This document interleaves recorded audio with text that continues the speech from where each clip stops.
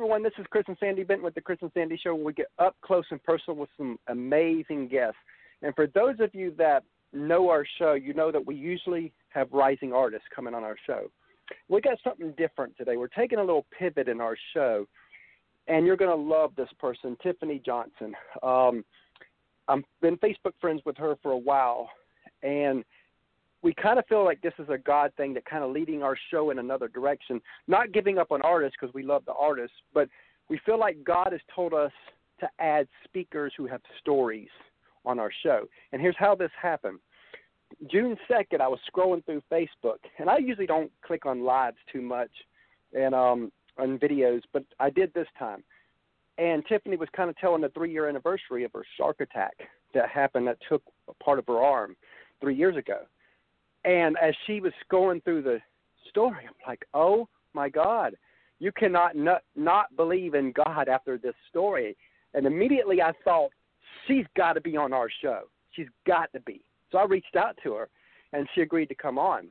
And you're definitely in for a treat today, and we'll see how this goes because I've got some questions, but like always, we're a conversation. We believe in just letting God go wherever it goes, and we'll see what happens. So, Tiffany, are you here? I am here. You scared me there for a second. It's a delay. Yeah, because you never. I mean, that's one thing about technology is we're like bow to technology because if it don't work, we can't work. Right. Exactly. Like I remember our very first show back January 3rd, and you're actually our 116th interview since January 3rd. Awesome. And I remember that very first interview. Right before the show, I told Sandy, I don't have a problem with talking. I can talk. My fear was the technology. What happens if it just goes out? And that was my biggest fear of the show. And I guess God heard me. And I guess God felt like, okay, if that's your biggest fear, let's make that happen on your first show. Because I'm like 2-3 minutes into the I was like 2-3 minutes into the conference, and really about 15 minutes into the actual show, but 2 to 3 minutes into the interview, and all of a sudden, nothing. It went blank. And I'm like, uh-oh. And then Sandy comes running into the room because we're on phones just like you are. What happened? I don't know. And then Ashlyn, who we were for our very first interview, texts me and said, what happened? I don't know. It just went blank. So we all called back into the system. It happened to still be running. And here we are. We were able to finish it off, but there was that little pause there for about 3 minutes. I reached out to a friend of mine who's done 500-plus shows on Blog Talk, and I told him what happened that night. He says he's never heard that happening. And it's only happened to us once, our very first show. So it made me think of all this, like, wow, you just never know what's going to happen with technology. Are you here? I am, yes. Okay. Nope, you're good. Okay. Just want to make sure because there's some pause here, and it's usually not here, and I'm not sure why, but hey, you got to deal with it, right? That's right. Just go with the flow. When you're live, that's what you got to do. Just go with it. As we get started, tell everybody a little bit about who you are, where you're from, and a brief overview of you leading up to that pivotal day. I'd like to know the story before this, too. That kind of want to get into a little bit of that side of it, because I think that's just as important as that day. Yeah, absolutely. So I'm from Michigan, actually, originally, and was born and raised there, went to college there, been in the church, since I was young, 5-6 years old, and got very involved as a youth, and in college I was a youth leader, and, just always been kind of involved in one way or another. I sing, so that I was in choir and led the youth band and just different stuff like that. So, but then during college, there was I had broke up with my high school boyfriend, you know, and my heart's broken, and it was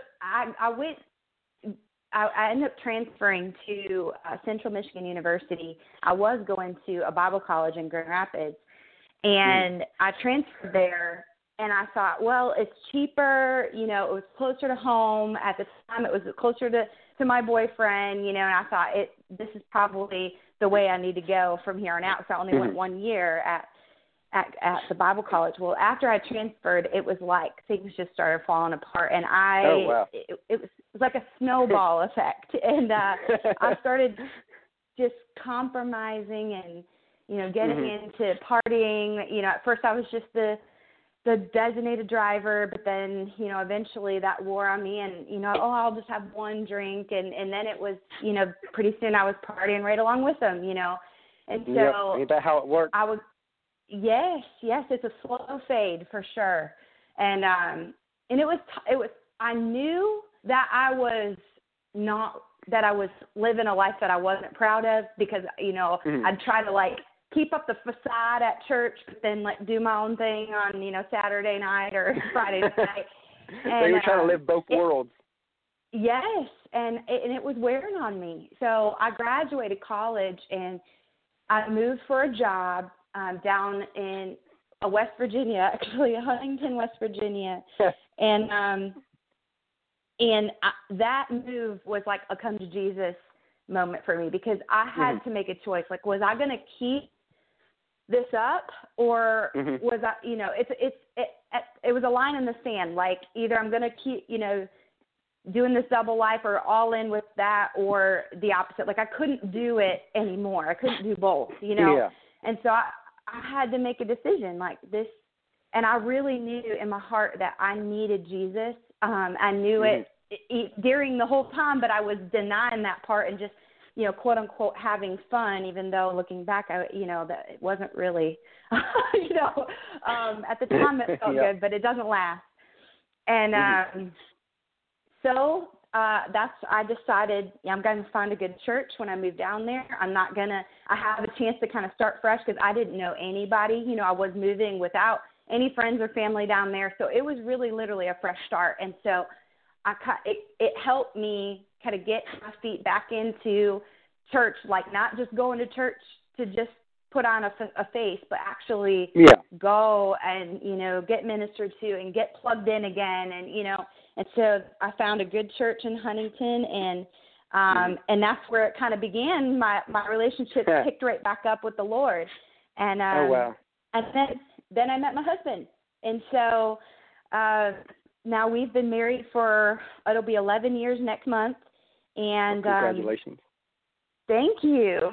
So then earlier before we moved down to North Carolina, we were college pastors for 4 years. He was on staff at the church there for 4 years, and we both had full-time jobs, but he led the ministry kind of as a part-time, but we know ministry is part-time, so it was a lot, but then it was good. Yeah, no such thing as part-time.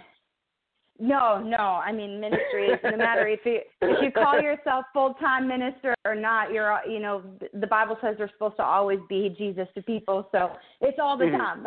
So that's what we did, and so our roots started running real deep into like ministry and, you know, ministering to wherever we felt God leading us. And at that point in our lives, it was young adults, college age. And then when we moved to North Carolina, we had a heart for like the young adults, like including college age, but even beyond college before they're like, you know, there's a good chunk of people that aren't married or maybe just dating, but they're in their late 20s, you know, and they're still kind of in this in-between life stage. And so we had a heart for that. And so and now we lead a young adults small family, like a young families group. And so, you know, we can kind of just feel out whatever the Lord would like us to minister to and just do that. So that's a little bit about my background and where I'm from and all of that good stuff. Really love that. You know, my kind of come back to Jesus moment was I went through 19 years of addictions, And even in the middle of the addictions, I actually came to God at a business function, believe it or not, back in '97. Wow. And I lived for him for a little while, but because I didn't grow up in church or any of that. And I really believed, I remember one of the tapes and then of course this ages me, talking about tapes here, but one of the tapes I used to listen to back before I went across that stage to give my life to Christ for the very first time. I remember hearing on a tape that this one guy named Bill, used to say on the tape that you will never build this type of business until you turn the business over to God. And he used to, and he was always sarcastic about this when he added this extra part. And he says, you know what? He says, if you somehow do, because it's a people business, he says, if you somehow do, then I'll give you this mic just like anybody else because it's your story. And then he kind of joked and said, besides, you might give some other heathens some hope anyway. And then he would add, it was funny because he would add that, but nobody's never been able to take this mic and not say that the business wasn't turned over to God. And I went to the person that I was in business with, and I told him, and I'm so thankful how he said to me, because it would have changed everything. I told him on that day I was going to be the first to build it without God. That was how far from God I was. And my friend looked me in the face, and we joke about this now, but he didn't know what to say. He tells me now, he said, I didn't know what to say. I said, how do you respond on that? How do you respond, right? So his response was, if you think you can do it, go for it. That's all he said. Because he didn't know what to say. And right. So, and it's funny because a couple years later, I'm going across that stage, giving my life to God. And then I did live for a little while for him, and then of course, once addictions had you, if you ain't gave them to God, they come right back. And sure enough, it comes back. Then February 2nd of 2002, I met my amazing wife online, which was crazy. I mean, we met online on 02/02/02, back when it was taboo. I always joke, because 02 was really taboo. And then we met, and then we talked on the phone for the first time February 4th. February 18th, we set a wedding date, and March 4th, we met in person. So we actually was meeting in person to see who we were going to marry. We just knew God was with us. We just knew this was of God. That's and incredible. So many signs since. And again, she didn't know about the addiction side. And at that time, I'm one of them people that if things are going great in my life, there's no addictions. If things were going bad in my life, then I'm really bad. And 6 months after we married, my mom passed away. And I didn't know how to handle it, so I went back to what I knew best. And I was destroying this marriage, and it was really and she never put me down for the addictions. She never nagged me, never did any of that. She always uplifted me. She was my cheerleader. She did everything in her absolute power. And to this day, when we tell our story, many people will say that she allowed me to walk over her, but that's just not true. She allowed me to experience God's pure love through her, because I'd be dead right now if she didn't do that. She stood strong in God's faith in the middle of the storm, and she went through like 4+ years of this storm. So she had this. She didn't know if God was going to ever heal my heart. And I remember December 26, 2007. I woke up for the first time feeling like, oh wow, I got drunk for the first time in my life on Christmas Day. That convicted me, and I reached out to God, and I was like, oh, man, I really messed up. And I pleaded with him, please take this desire away, or I'm taking my life. One or the other's got to happen. I can't, I'm destroying this marriage. I'm destroying everybody around me. It's destroying me. I can't live like this any longer. And I remember him nudging me, saying, give him 30 days. Okay, now I'm going crazy. I can't tell people this, Right. Because I'm thinking, you're God. Why you need 30? So I'm thinking, okay, are you the enemy? Yeah, because now I'm like, okay, now I'm hearing things. I'm feeling things that I shouldn't be feeling. So I'm sitting there like, wow, So, but I wanted to believe it so bad. So I told Sandy, I'm quitting. It's over. No more. And she, like always, and she even told me later that, I didn't believe it, but she oh yeah, you can do it. Let's do this together and all that. She never drank, so she never, which was good. That helped me out. But she never drank anyway. Yeah. And then around the 28-day mark, I ain't felt any desire ever since. And here's the key part about that. When you read through the Bible, every miracle was always preceded with some form of obedience. Everyone. Mm. That was my obedience, that 30 days. Yep. If I could do it, if I could just pull everything together and not drink, God would heal me the rest of my life. And that's where we beautiful. are. So that's kind of the Yeah. story where we are, and I think it leads perfectly into your story because, wow, I don't even know where to go here. But let's start with the day before the shark attack happened. What was that day like for you? I mean, what were y'all doing there in the first place? I mean, just tell us a little bit about what was going on. Well, my husband and I are strong advocates for spending time with each other at least once a year where we get away from the kids, and it's a getaway. Sometimes it's just a long weekend. Other times we've been blessed to be able to do like a cruise or something, but we always want to do that at least once a year. And sometimes it's not right on our anniversary because our anniversary is in July, and that's like peak tourist season, so everything's expensive. So sometimes we'll do it earlier in the year, but we'll call it our anniversary trip. And you probably want less people to be there too. Right, exactly. So we got on the cruise train for a few years ago, and gosh, every year we're like, okay, we're going to go on a cruise. It's just we love it. So that's what this was.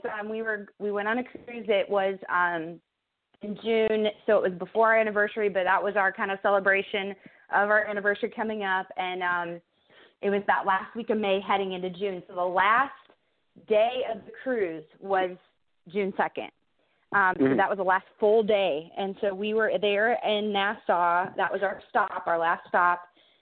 And we had been to the Bahamas before on other cruises, and so we knew that snorkeling was a good thing. So we had already planned, that would be where we'd snorkel. And, we had spent time on the island, on the other islands doing other things. So we knew this is what we're going to do. So it was kind of already just, we're going to get off, we're going to barter for a good deal, and we're going to go snorkeling, And so that's what we were doing. And it's interesting that you said every miracle in the Bible is preceded by obedience, because I think back on the days leading up to June 2nd, 2017, and I was struggling to spend time with the Lord individually. Like, we were still, like I said, small group leaders and involved in our church and very active. But, as far as that alone time with the Lord, I was really struggling to sit down and read my Bible. Like, I was making excuses and just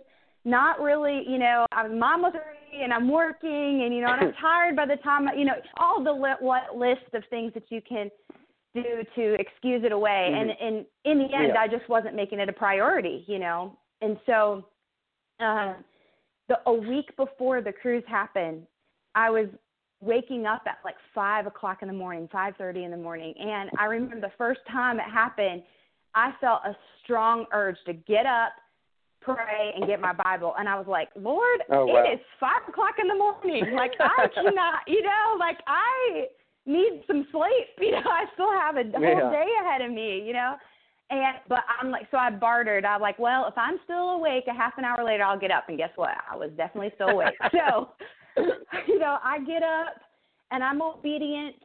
I was reluctant, but I was obedient. And I got up and I spent some, I pulled up my Bible. I started praying in it, just telling God my heart, I do want to read your word. I want to be hungry for it, but I just don't have it. God, give me that hunger. And for the next several days, that's what happened. Every morning, I would wake up and I couldn't go back to sleep, so I'd get up and I would spend time with the Lord. And even on the cruise, I'd get up before my husband, and I would spend some time with the Lord. And, there was times where there was activities kind of lull in the day of the cruise, and we get back to the stateroom, and we're like, let's put some worship music on and just pray. Like, we just felt like, you know, we needed to spend time with Jesus. And not that we don't try to do that, you know, throughout, but it was like, it was very unique, you know, like these like critical moments of spending time with the Lord. And I look back on that, and that's like, one, it was an act of obedience, but two, it was getting poured into. Yes, it was. I needed that extra, and he knew what I was about to go through on June 2nd. So he's like, Tiffany, you need this extra. Like, he kept nudging my heart. You know, he kept pressing me, kept waking me up. Like, he's like, you need this. You need more of me right now. He knew I was, you know, I was running on empty, and I needed more of him. And so every time I think of that, I get so emotional thinking about the love of our Father who loves us that much, to know that we need him, you know? Yep, and a lot of people would not understand what you just said. I get it. A lot of people, their first thought would be, well, why didn't he just move the shark? Right. But, you know, when you look at the story of Daniel, God didn't Daniel's circumstances away. He delivered them through. That's what he did with you. Exactly. Yes. And I'll tell you, I've been asked that question so many times. You know, if God's good, then why didn't he just save you? Like, if it was a miracle, you know, then why didn't you just not get attacked at all, you know? And I'm like, listen, you don't know the countless people, thousands upon thousands, and probably more than I'll ever even be able to imagine until I'm in heaven, that have been reached just because I was attacked by a shark and lost my arm. And I'm able to tell of the story, tell of God's miracles, and it's changed people. I had somebody that was going to commit suicide that heard my testimony on iHeartRadio. It was live, and the radio was on in the background, and it made him stop. And he had to message me and tell me. And I said, even if it was just for that one, it was worth it. You know, God knows what he's doing. And so it's the trust piece of, even though you may not always understand it all, or it may be painful, God has a purpose behind it if you allow him to use it. And that's exactly what we've experienced. So now, as we build up to that moment, you're in the water, and I know your husband got sick or something, so he kind of left the water.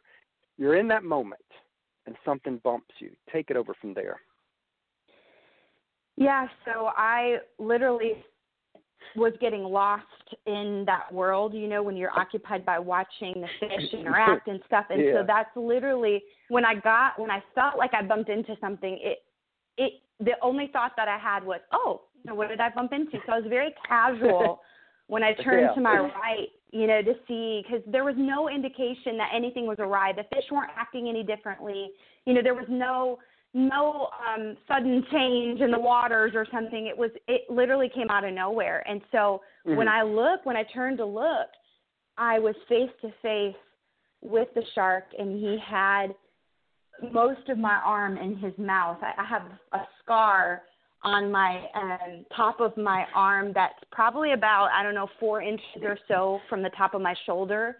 That is where he first latched on to me. And we locked eyes, basically. And he's staring at me with his black beady eyes, and I'm staring back at him just wide-eyed, what is, you know, my mind was frozen. It felt like fear just immediately surrounded me. And I started to have visions of my kids playing in the backyard with my husband. And it was like a movie reel that began to play in my peripheral vision. But, you know, the word says to take a thought captive and make it obedient to Christ. And that's what happened. I felt like the strength of the Lord came out from inside of me to push those thoughts back and to give me the strength to fight. And I remember literally thinking, no, I am not going there. You will not take my life. I will not die here, you know, and that's when I kind of yank, and I'm, you know, trying to get myself free from him, but he had me pinned. So when I yanked, it did loosen. My arm came out some, but right below my elbow is where he kind of bit down and began to thrash and fight. And, you know, I'm screaming through my snorkel tube, but you can't really utter words. So it's just that, you know, screaming, burbling sound, you know, and I don't know what I did with my left hand. Some people are like, what did you do? Did you punch him? I'm like, it happened so quick. It happened so quick. I don't even remember. Yes, it was like all I could feel was fear circling around me, but strength coming out of me. I mean, that's literally, that's what I remember the most about it. And now, was this your feeling at the moment? Psalms 116, 3-5 said, "Death stared me in the face. Hell was hard on my heels. Up against it, I didn't know which way to turn. And I called out to God for help. Please, God, I cried out, save my life." Yes, that's exactly. And actually, Psalms 18 is something pretty similar. Even more powerful. Yes, it talks about death itself stared me in the face. And I remember reading that right after, actually in the hospital, I read it. Mm-hmm. And I'm like, that's me. That's my, that's what happened. And it talks about he pulled me out of deep waters. My enemies were too strong for me, but he saved me. And so, wow. And that's my testimony. Basically, I felt like my testimony in Scripture. God is just so good, and so even in the midst of fear and basically panic, and I mean, you name the emotion, I was probably feeling it at the time. I mean, it was just a flurry of stuff, But even in that, I felt the Lord's strength like propelling me forward. And so when I was able to finally get free of him, I had the mindset to be able to move forward. And that to me is a little bit of a crazy thought to think, I didn't panic. I didn't drown. I didn't flop around and, I knew I needed to just get up and go, and so I threw off my snorkel mask. I screamed out, help me, Jesus. And I began to move with my non-dominant, left arm that was still intact, and I'm just going for it toward the boat and just praying in the Holy Spirit, like, I need to get to that boat. And it felt as if fear was following me, like I felt like that shark was going to grab my leg, grab my side, whatever. But my sights were literally on that boat, and I'm like, Jesus, get me to that boat, and that's what I was doing. I was just like propelling myself forward. If you'd have turned your head back to look, you'd have probably drowned.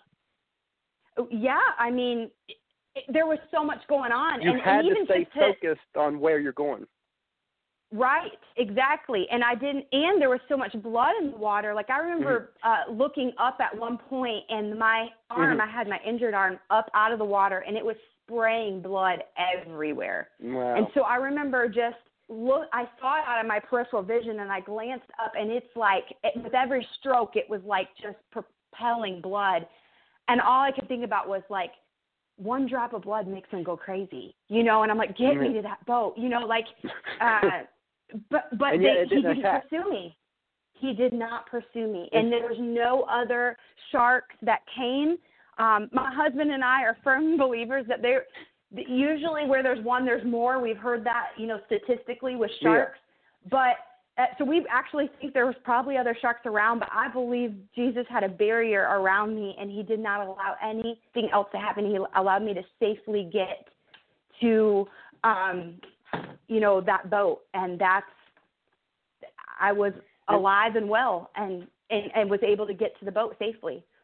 And that makes me think of what you said on one of your things that we listened to, that he was really Psalm 18:2 for you, because that one reads, "The Lord is my rock, fortress, and deliverer. My God is my rock, in whom I take refuge, my shield, and the horn of my salvation, my stronghold." You lived that out. Yes. Because he shielded you from all this. Absolutely. And that Psalm 18:2 was in my devotional. After the attack, I'm in the hospital, and I'm like, I picked up my devotional book, and that was the verse that was next.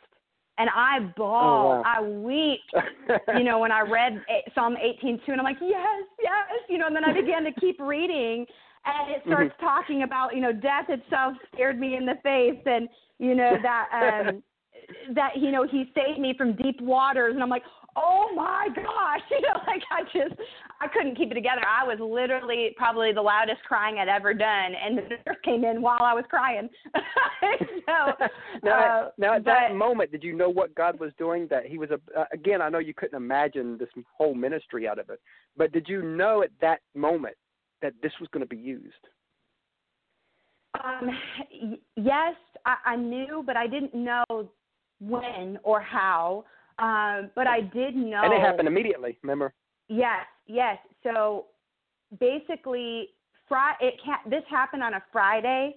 I remember Saturday morning as we're trying to figure out, we're in the Bahamas and we're trying to figure out how to get out of the Bahamas because we didn't have a passport, and it was all this logistical nightmare of proving that it was medically necessary and all this garbage, right?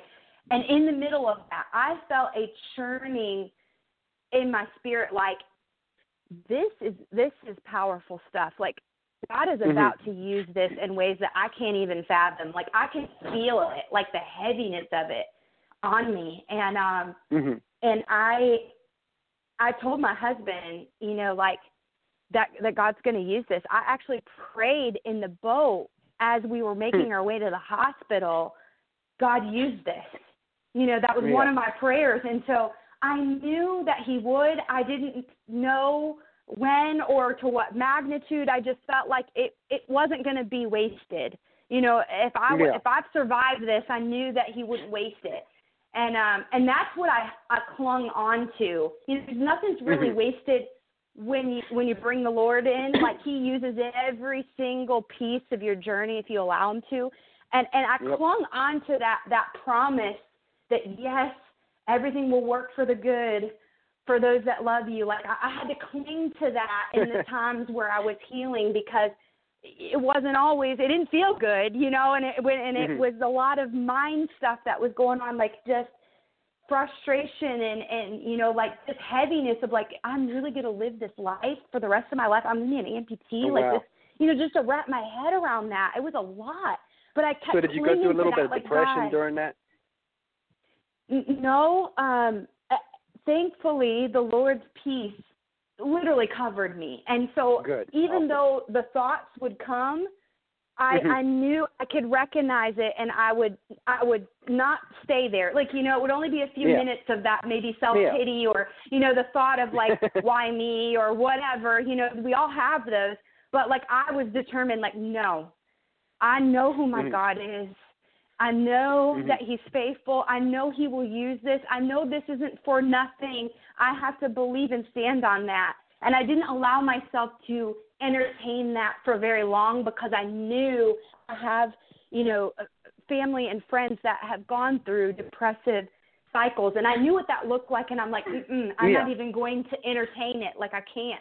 Yeah. And so I would just stop the thought where it was at, like in its tracks, and I'm like, I'm not gonna go down that road,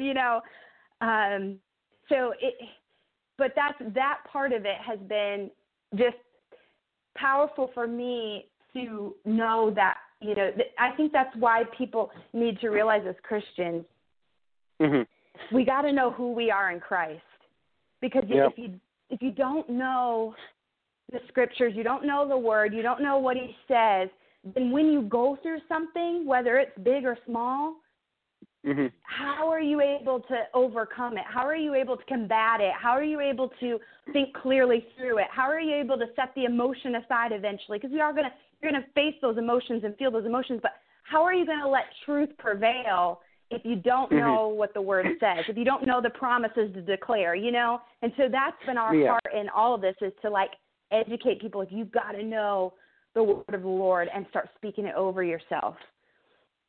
I definitely know where you're coming from on that, because I remember about God using you, because I remember back that day that I felt like God told me I'm going to be healed and all that from the addictions. I remember him also saying that our marriage will be used, and I'm thinking, I wanted to believe the addiction side. The other side, I did not believe. I'm like, I done put this marriage in the ditch so much. There's no coming. I mean, I thought we just have an average marriage from that point on, and and we'd love each other, and we would just handle it there. But you know, and then it was just, but I never forgot what he said, and it was like so many things would line up. Like a couple years later, we were still kind of blah, and about 2010, we finally got back in the church, and I remember, and the crazy thing is, when God wants you to come back to church, He will use any means necessary. I remember we used to back then go to a lot of events that was, if it was free and free food, look out, we're there. And then if it's like business stuff, hey, you know, we'll learn and get free food. Free food, I'm there. And I remember Sandy was looking in the online, and she saw this church that was doing like for the community free dinner and all that, and she didn't know if she should tell me and all that, you know. And she said, yeah. Then she told me. I was like, oh yeah, we can.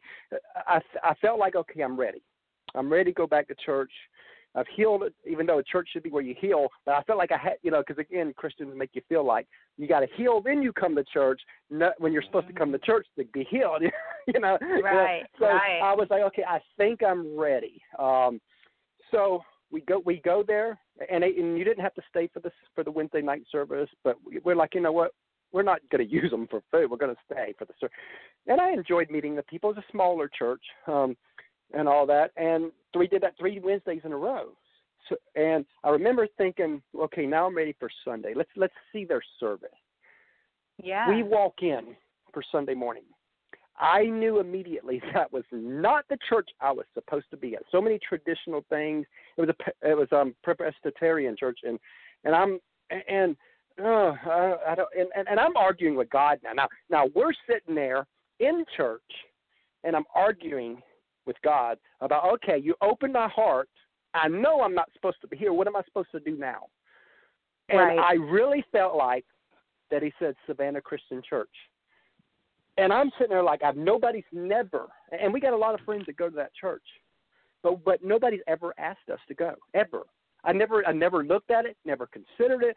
So there's no reason for the Savannah Christian Church to pop in our head. No reason whatsoever. So we're leaving. And I asked Sandy, I said, as we're walking that door, were you comfortable? She goes, oh, heck no. I was like, okay, good, because God already told me we're supposed to be at Savannah Christian. And here's the funny part. We just had a bad experience. But I told her, not only are we supposed to go to Savannah Christian next week, but he's already told me that we're going to become members. Wow. Now, she's like, okay. You're crazy. But back in her head, yeah, because we just had a bad experience. And I remember getting home. I jumped on Facebook, and I told Facebook that we're going to come to Savannah Christian Church next Sunday. My friend, who used to live in Savannah, is in Ohio now. He messaged me back and said, here's my number. Call me. I'd like to talk to you about something. And so I called him, and he says, man, he says, my biggest problem has been trying to find a church that matches Savannah Christian. He says that everywhere I've been in Ohio, I'm comparing and it's not working. He goes, if I lived 2 hours from that church, I'd be there. Well, that kind of confirmed, okay, maybe I was right about the feeling. Mm-hmm. And we've been there ever since, and other things. But then there's so many different stuff that we've seen, and then our marriage. And the moment that I think our marriage changed is I remember it was a couple months after we started going back to church, and we've been listening to a lot of marriage sermons and stuff, and thank God for the internet. You can do all that, especially with Right Now Media. Love Right Now Media. And and I remember sitting Sandy down, and I knew I already got the heal. God used Sandy to heal me.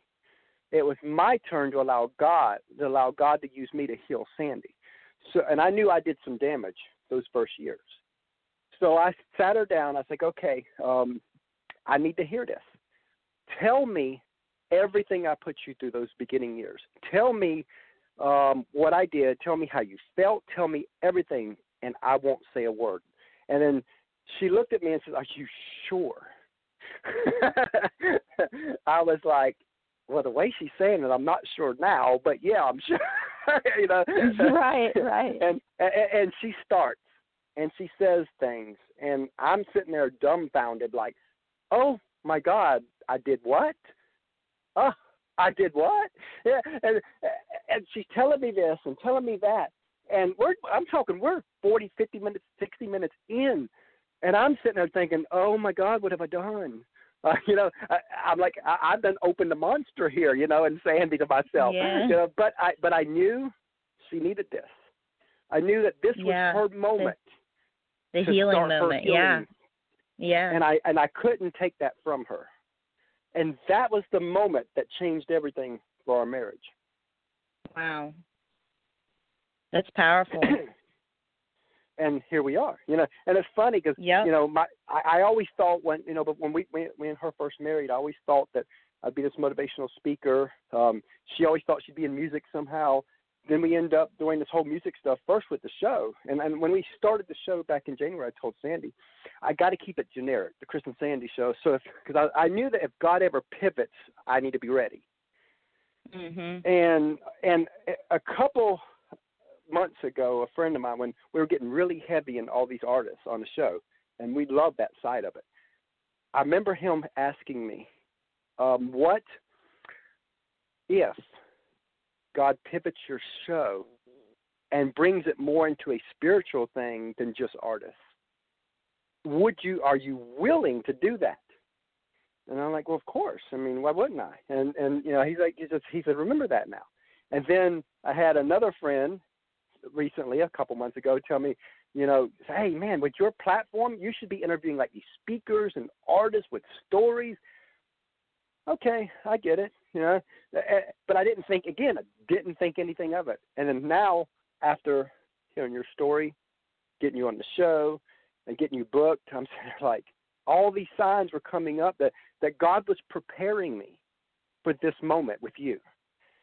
And and it's an amazing thing because, again, it's a lot easier for this preparedness than a Shark Tank preparedness. Thank God for that. I can only imagine. So as we talk about the shark attack a little bit more before we really move on, tell people, once you got on that boat, because it didn't stop there really. That was where your life really was in jeopardy, is from that point to the hospital. Tell us a little bit about that story, because hearing you tell it, you see that not only did God save you from that shark, God saved you multiple times in a 2-day span. Yeah, absolutely.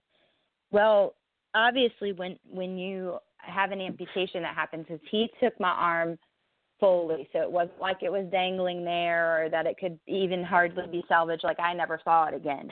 And so to have that type of injury, usually you're going to need to have a tourniquet, and it needs to be applied quickly, because we all know that it takes just a minute, for you to start bleeding out, and a couple 2-3 minutes for you to die, and so all we had was a beach towel. There was no med kit on the little, puddle jumper boat that we had to go out to the snorkel site.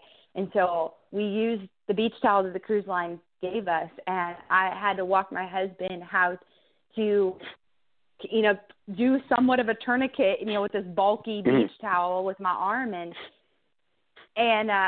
that's what we had to sustain me until we got to the main port. We actually stopped on the shoreline of Paradise Island, because that was the closest shore from where the snorkel site was.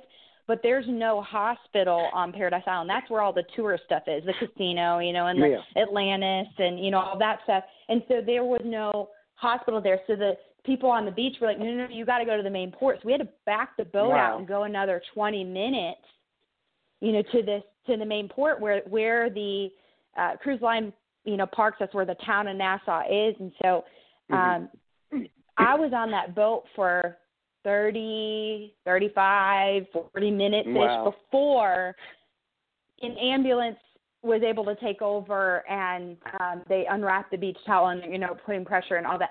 So, I mean, when you think about it, and I know I don't have a medical degree, but everybody that I've talked to, my own doctors included, and then every time I share it in any forum, there's usually somebody with a medical background, and they all say, Tiffany, 30-ish minutes, with a beach towel to stop the bleeding, that doesn't equal life. Like, that medically doesn't compute. You should not be here. That you should have bled out on that boat. And here's the amazing thing. Like, God sustained me so much that obviously I'm here and I'm alive. So that was number one miracle. But even greater, I didn't require a blood transfusion. Wow. They said I didn't lose enough blood. And that's really impossible. I mean, you can't, there's not even odds for that, you know, like, you know, there's nothing to explain it. And so that is the power of our God. He's still a miracle working God. He's the same God that delivered, you know, Daniel from the lion's den, and, you know, how David killed a Goliath. And yet sometimes I think we forget those were real people with real miraculous stories. And he's the same God now. He still does those miracles now. We just have to stop and appreciate him. He's definitely a way maker, huh? Yes. Oh, gosh, that song. Because I'm just, you know, as you're telling your story, I'm thinking of that song, and I'm like, oh, my God, every word of that song is, again, this point. Yes.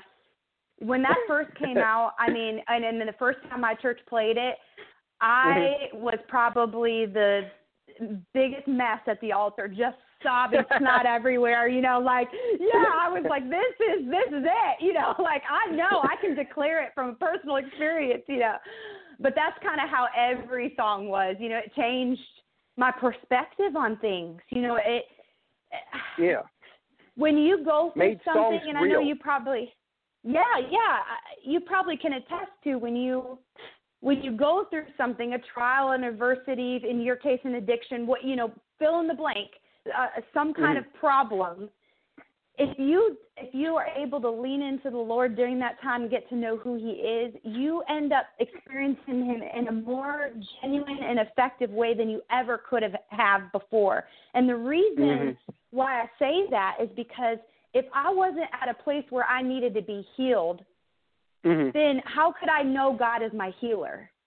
If I wasn't at a place where I needed Him to provide for the mountain of medical bills that was coming through, then how would I ever know Him as my provider? You know, like, sometimes we got to be humbled, and, you know, not that God puts these things on us. I don't hear what I'm not saying. Like, I don't believe that God sends these things our way. That's not our God. But He uses that to bring forth His glory and to draw us closer and experience Him in a deeper, more meaningful way than, you know, my relationship with Him has gone leaps and bounds because I know who my God is. I've felt Him comfort me like I never have before.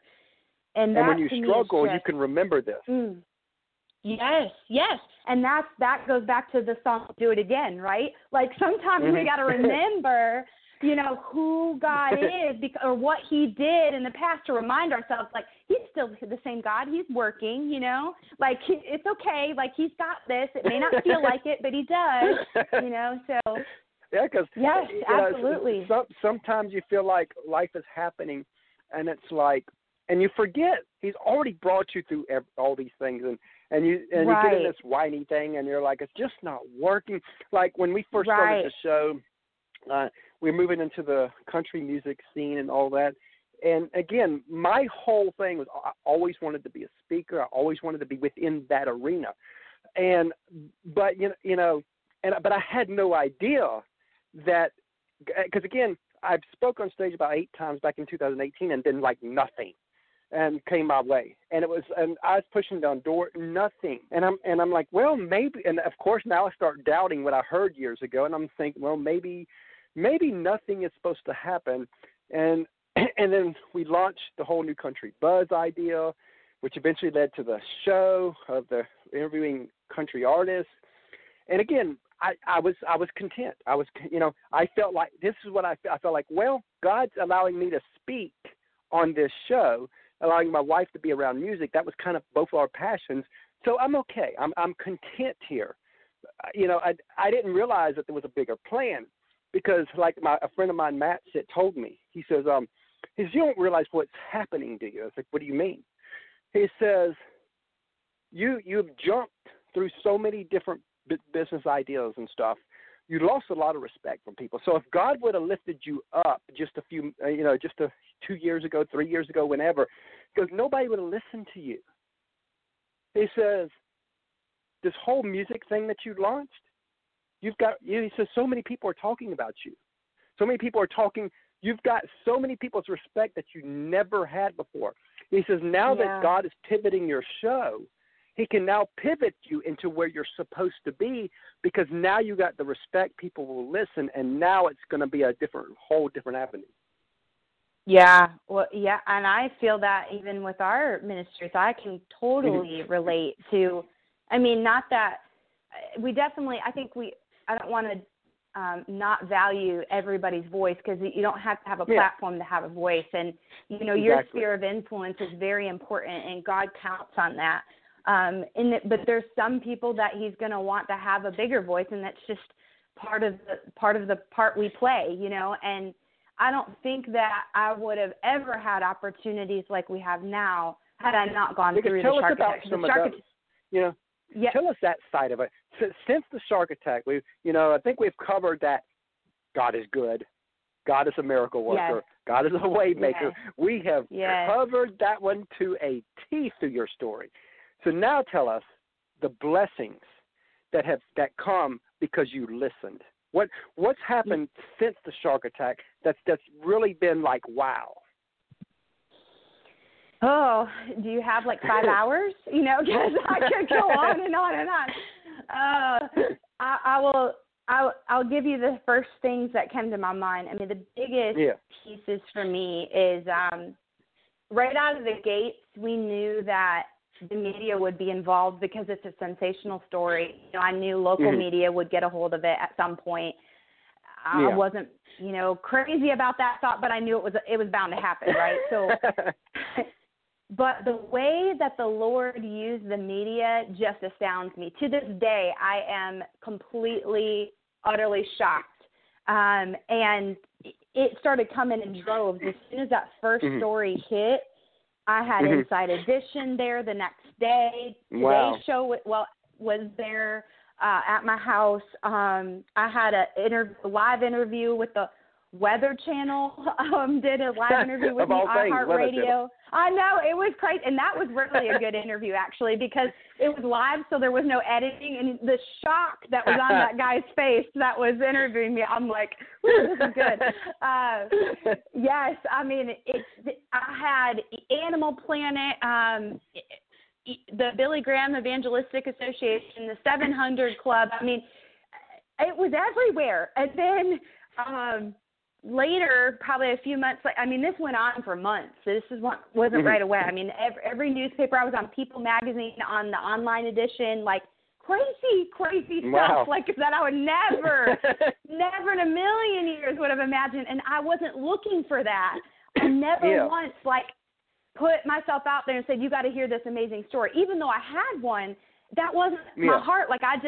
But God just had them blowing down my door. Like somebody knew somebody that knew my contact information. All of a sudden I was getting phone calls and emails from random people like, can we interview you? And I'm like, well, God, is this what you want? And yep, he sure did. And so, here we go. And it was crazy. But every one of those interviews, the beginning stages, I told them, listen, I'm going to be talking about Jesus and God and my faith, and if that can't be reported, if you're going to try to edit that out, then there is no story for you. And they were like, okay, yes, ma'am. They were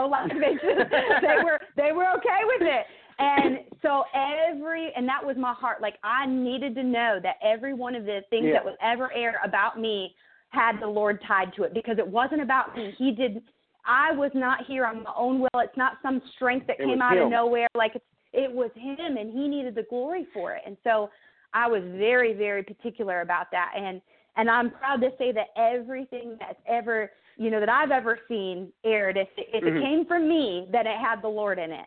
And and that is a blessing, because I wanted God to receive the glory, because it was about him. And I wanted people to know that's what sustained me. It wasn't me. I want you to know who my God is, That was it was crazy. So all of that turned into just opportunities to share, and I got the first church reach out to me a month later. So this happened in June, June 2nd, like I said. In July, there was a church that was already planning to do a shark series. They were calling it Shark Week, but WEAK. and the play on like the Shark Week that happens in July, you know, with the TV series. And so they did this whole series on it saying, you know, what is the weakness in your life that's preventing you from going back in the water type, you know, mentality. And that was their kind of thought. And so they were kind of pitching these ideas around with each other. And this church is near Raleigh, so it's about 2.5 hours from me. And they actually toyed with bringing Bethany Hamilton, the soul surfer, you know, in, but they're like, we can't afford her. Like we're a smaller church, you know, there's no way, you know. And so they kind of threw that idea out and didn't really think much of it. And the next day, my interview hit the news. And so they were like, that girl lives in Charlotte. Like, she's not that far from here, you know. And so they reached out to me, and they're like, I don't know if this is too soon, but we would be crazy not to ask you. Like, would you be willing to come and talk about your story? Like, we've got this series going on, and I think you could really impact people with your story. And I'm like, yes, you know. And so we went, and it was a month later, like a month and a week, 1 month and 1 week later, I got to share my testimony on stage. My husband and I did kind of like a couch talk interview with the pastor on their services. They hold 3 services. And I got to share how Jesus saved me. And people responded at the altar. People gave their lives to the Lord. And I remember just weeping, watching it all happen at the end. And I'm like, this is what it was for, you know? And so that kind of opened up my heart to, like, I think God wants to do something here. Like, he wants to, for this to become more of a full-time thing. And so that's kind of what started us looking at pursuing this as a full-time ministry. That is really awesome. Yeah, you know, now granted, it's on a really lower scale than what you just went through, but I remember that I wrote an article called Reckless Love and Marriage. And it was a playoff, of course, the song Reckless Love. Yeah. Because in the article I talked about, if you're going to have a powerful marriage, you've got to have a reckless kind of love, the way that song talks. And I remember that there was a podcast where they were doing a show called Reckless Love. And they did a search for the words Reckless Love, and my blog entry came up. And this guy I mean, back then, I you know, when you're on so many different social media platforms, it's hard to keep up with what's what. So so some of the places he reached out to me, I never checked. I mean, he did every one. And finally, he got in touch with me, and I'm sitting there like, oh my God, God's trying to reach me here, and I'm like, tuned out. But he finally reached me, and I got on that podcast, which was pretty cool, all because I wrote an article called Reckless Love and Marriage. Yes. I mean, God uses everything. I'm telling you, nothing is wasted. It's amazing to me. It really is. So, so where do you see your ministry going over the next few years? What would your ideal be, your kind of 5-year plan? Oh, gosh.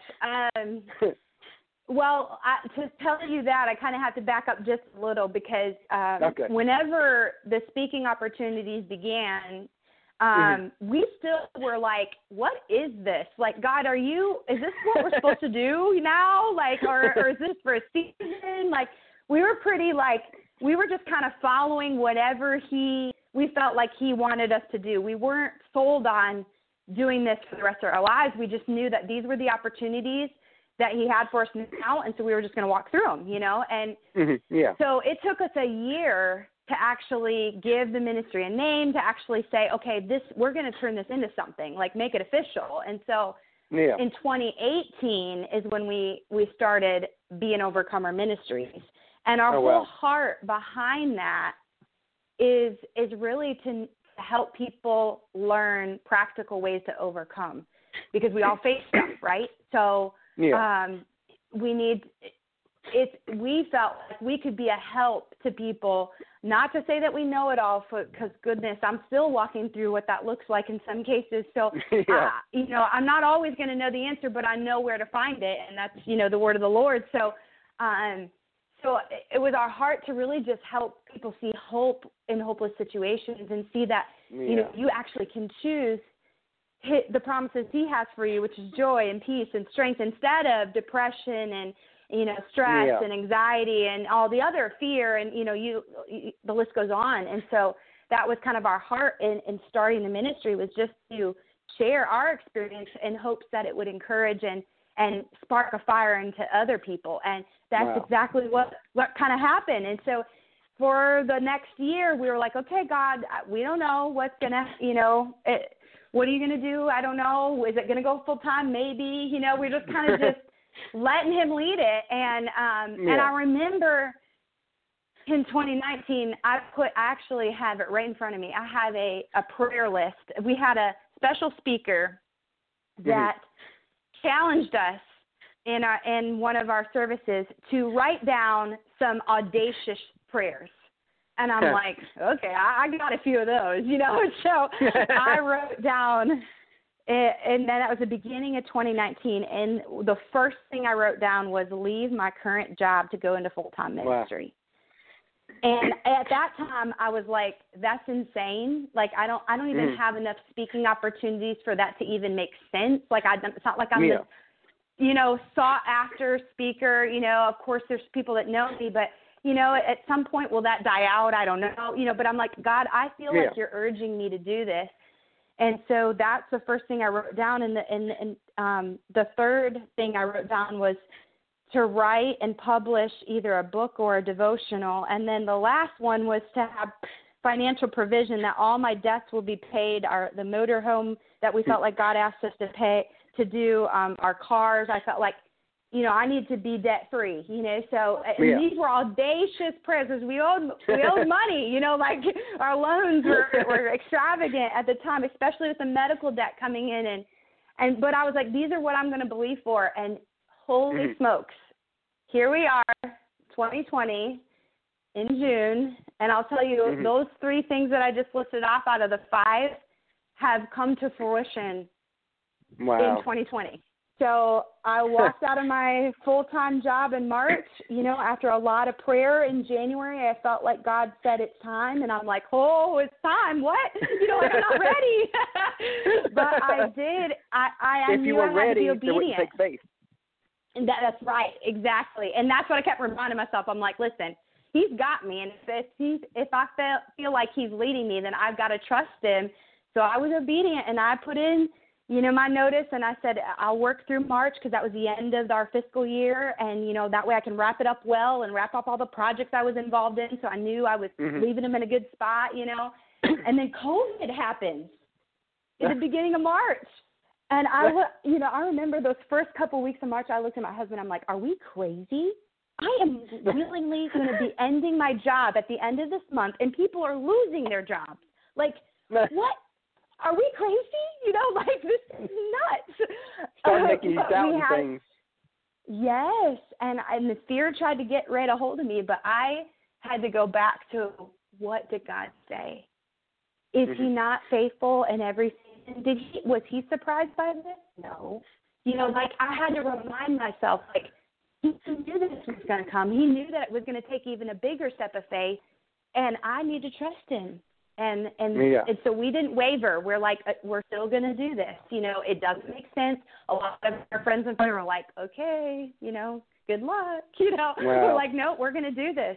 And here we are. We take the leap in April 1st, and God starts moving. And, and there's, honestly, April and May, we should have been in debt from just our common bills because not enough came in because of COVID. Some speaking engagements got canceled and all this. But on paper, it may not have worked out. The math may not have worked out for our budget, but we did not miss any bill. We didn't, everything was paid. We didn't feel any different. We didn't feel the strain financially like we should have. And I just looked at my husband at the end of April, and I said, that's my God. We just got to step out in faith. It doesn't always make sense, but that's where we're at. So I say all that to say that we want to write down the vision and make it plain, just like the word says. And so my goal is, to write a book. I did write a devotional, so that was one of my prayer requests, the audacious prayer that I put down. Well, that actually came out a few weeks ago, and the print version is being done as we speak. It'll be ready hopefully by the end of the month. And so that's ready. But now I know that God's like, you need to write a book.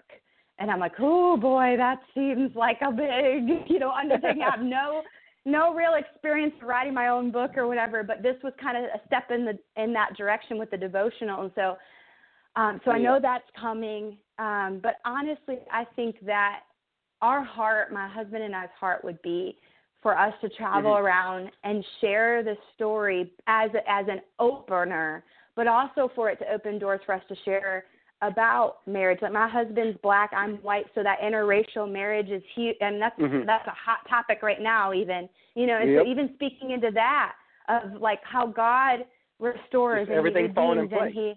Yes, and so that even in that part, how you overcome adversity and what that looks like when you're a mom, and when you're a wife, and all these different avenues. I think that there's so many facets of what we've been through and what we'll continue to go through that I can share, and I'm just praying that it'll be hope to others. So that's kind of a long-winded answer to your to your one question. Because see, our whole kind of ministry is called Inspired Marriage, because we feel like, our whole tagline is healing and passion back into, bringing healing and passion back into your marriage. Because I think if you have healing and you have passion, your marriage will blossom. If you have healing without passion, it's dead. If you have passion but without healing, you have passionate fights. It takes both. Yeah. And I cringe when you see some of these so-called guru, marriage gurus, and even pastors who have this thought that, it's okay if you lose passion for each other. It's supposed to happen, that eventually you come into a companionship marriage, and that's okay. And I scream at the screen sometimes, no, it's not. Right. I'm not saying that you got to be passionate and lovey-dovey and 24. I'm not saying that.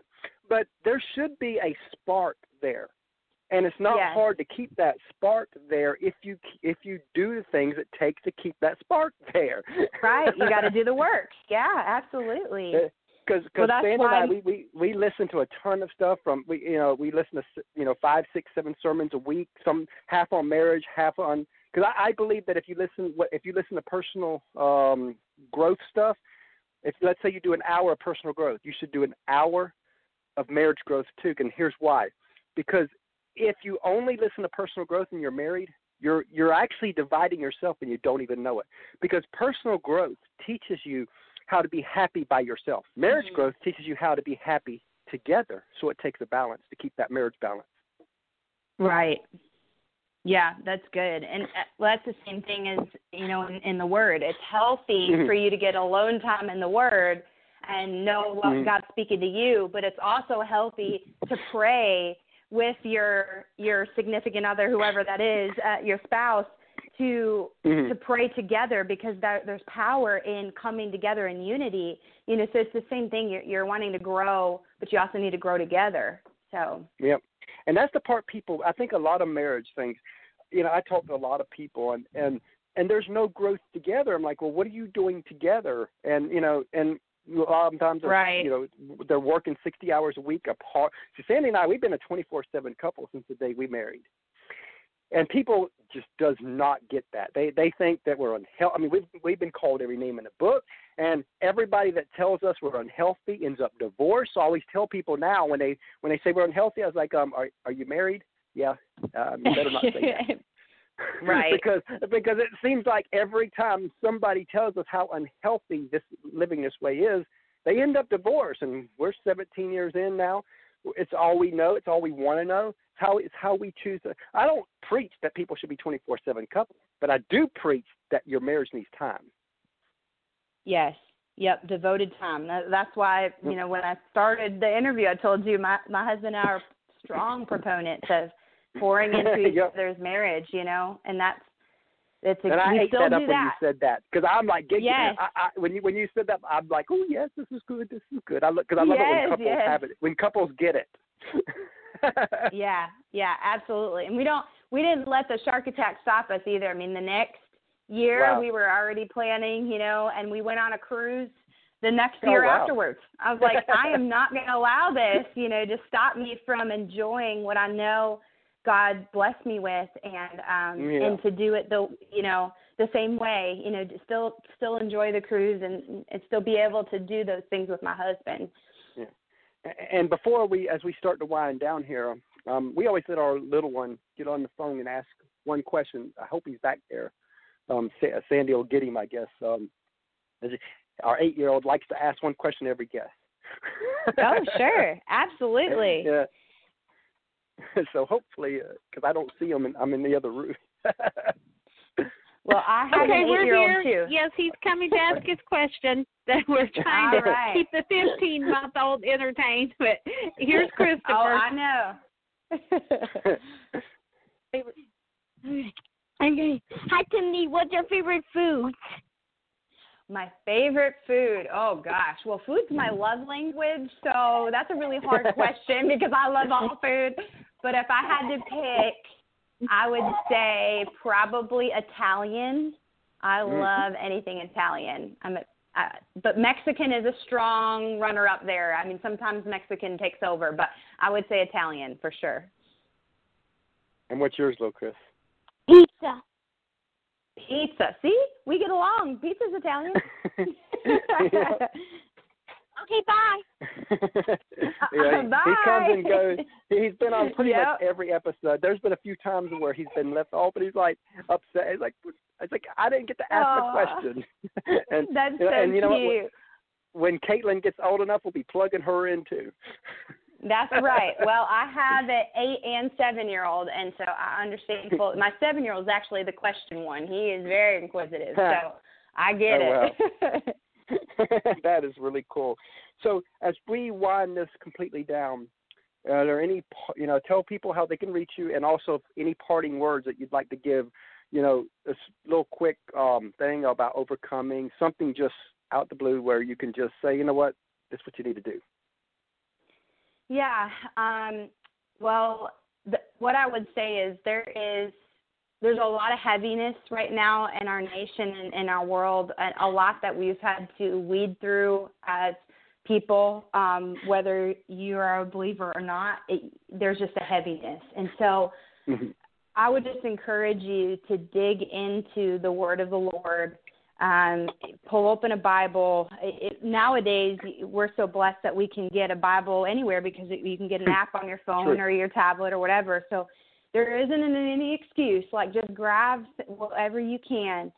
And I would just encourage you to just start reading and get a glimpse of who God is, because I think it's so important in the times that we're in now that we ground ourselves in truth, because there's a lot of opinions, but we need to be careful that we're surrounding ourselves with truth.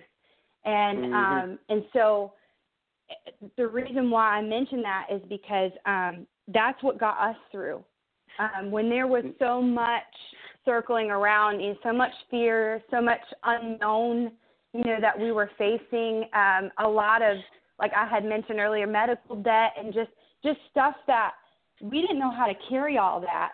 But what we did is we looked up scriptures to start speaking over ourselves, even when we didn't feel like that was happening yet. We just started claiming it now. And so that's one of the things that I really encourage people to do is if you see a lack or there's a want in your life, you could do something so simple. Just say, Google scriptures on joy, scriptures on peace, scriptures on, not being anxious. However you want to word it, and there are so many opportunities that will come up for you to find a scripture. And I would encourage you to pull it up, read the context around it, make sure, the chapter it's in, read around it, and make sure it's actually saying what you think it is.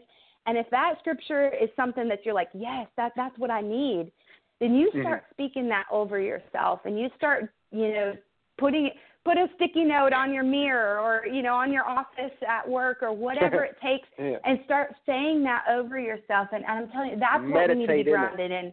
Yes, the truth of the Lord. And that will help us be able to navigate this very difficult situations that keep coming into our lives, you know, through all of the stuff that our world is facing right now. Like, if we can ground ourselves, you'll be able to navigate it well. And so that's, I think, the biggest advice, if I could give it out of our experience, is to do that practical, easy thing. That's really great advice. Yeah. Thank you. Yes, absolutely. And I think it's easy, you know, so I encourage you guys to do it. And I know you asked how to connect with me. I do have a ministry website you can go to. It's called beanovercomerministries.com.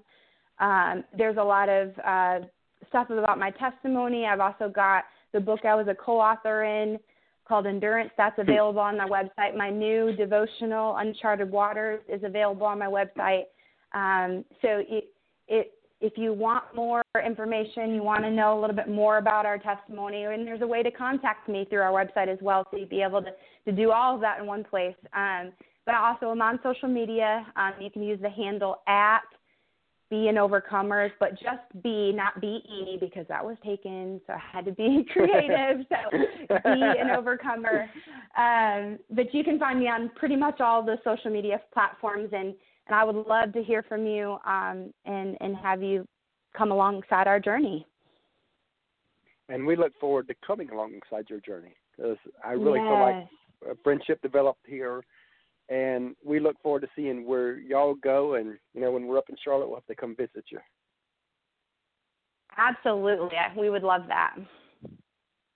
And we enjoyed having you on. And, like I said, we look forward to seeing where you go. And we'll probably have you back on down the road to see what else we can do. That sounds good. Well, I appreciate you guys giving me another opportunity to just tell people about what God has done. It's a blessing every time, and so thank you for that honor. It was all our pleasure, and thank you for being one of our first guests for this part of our show, because like I said, we've always been an artist show, and we feel like God's pivoting the show a little bit, and you're kind of the guinea pig, and I think it went good. Well, I'm excited that I get to be a part of that, so it's good. All right. We'll talk to you real soon. All right. Take care. All right. Bye.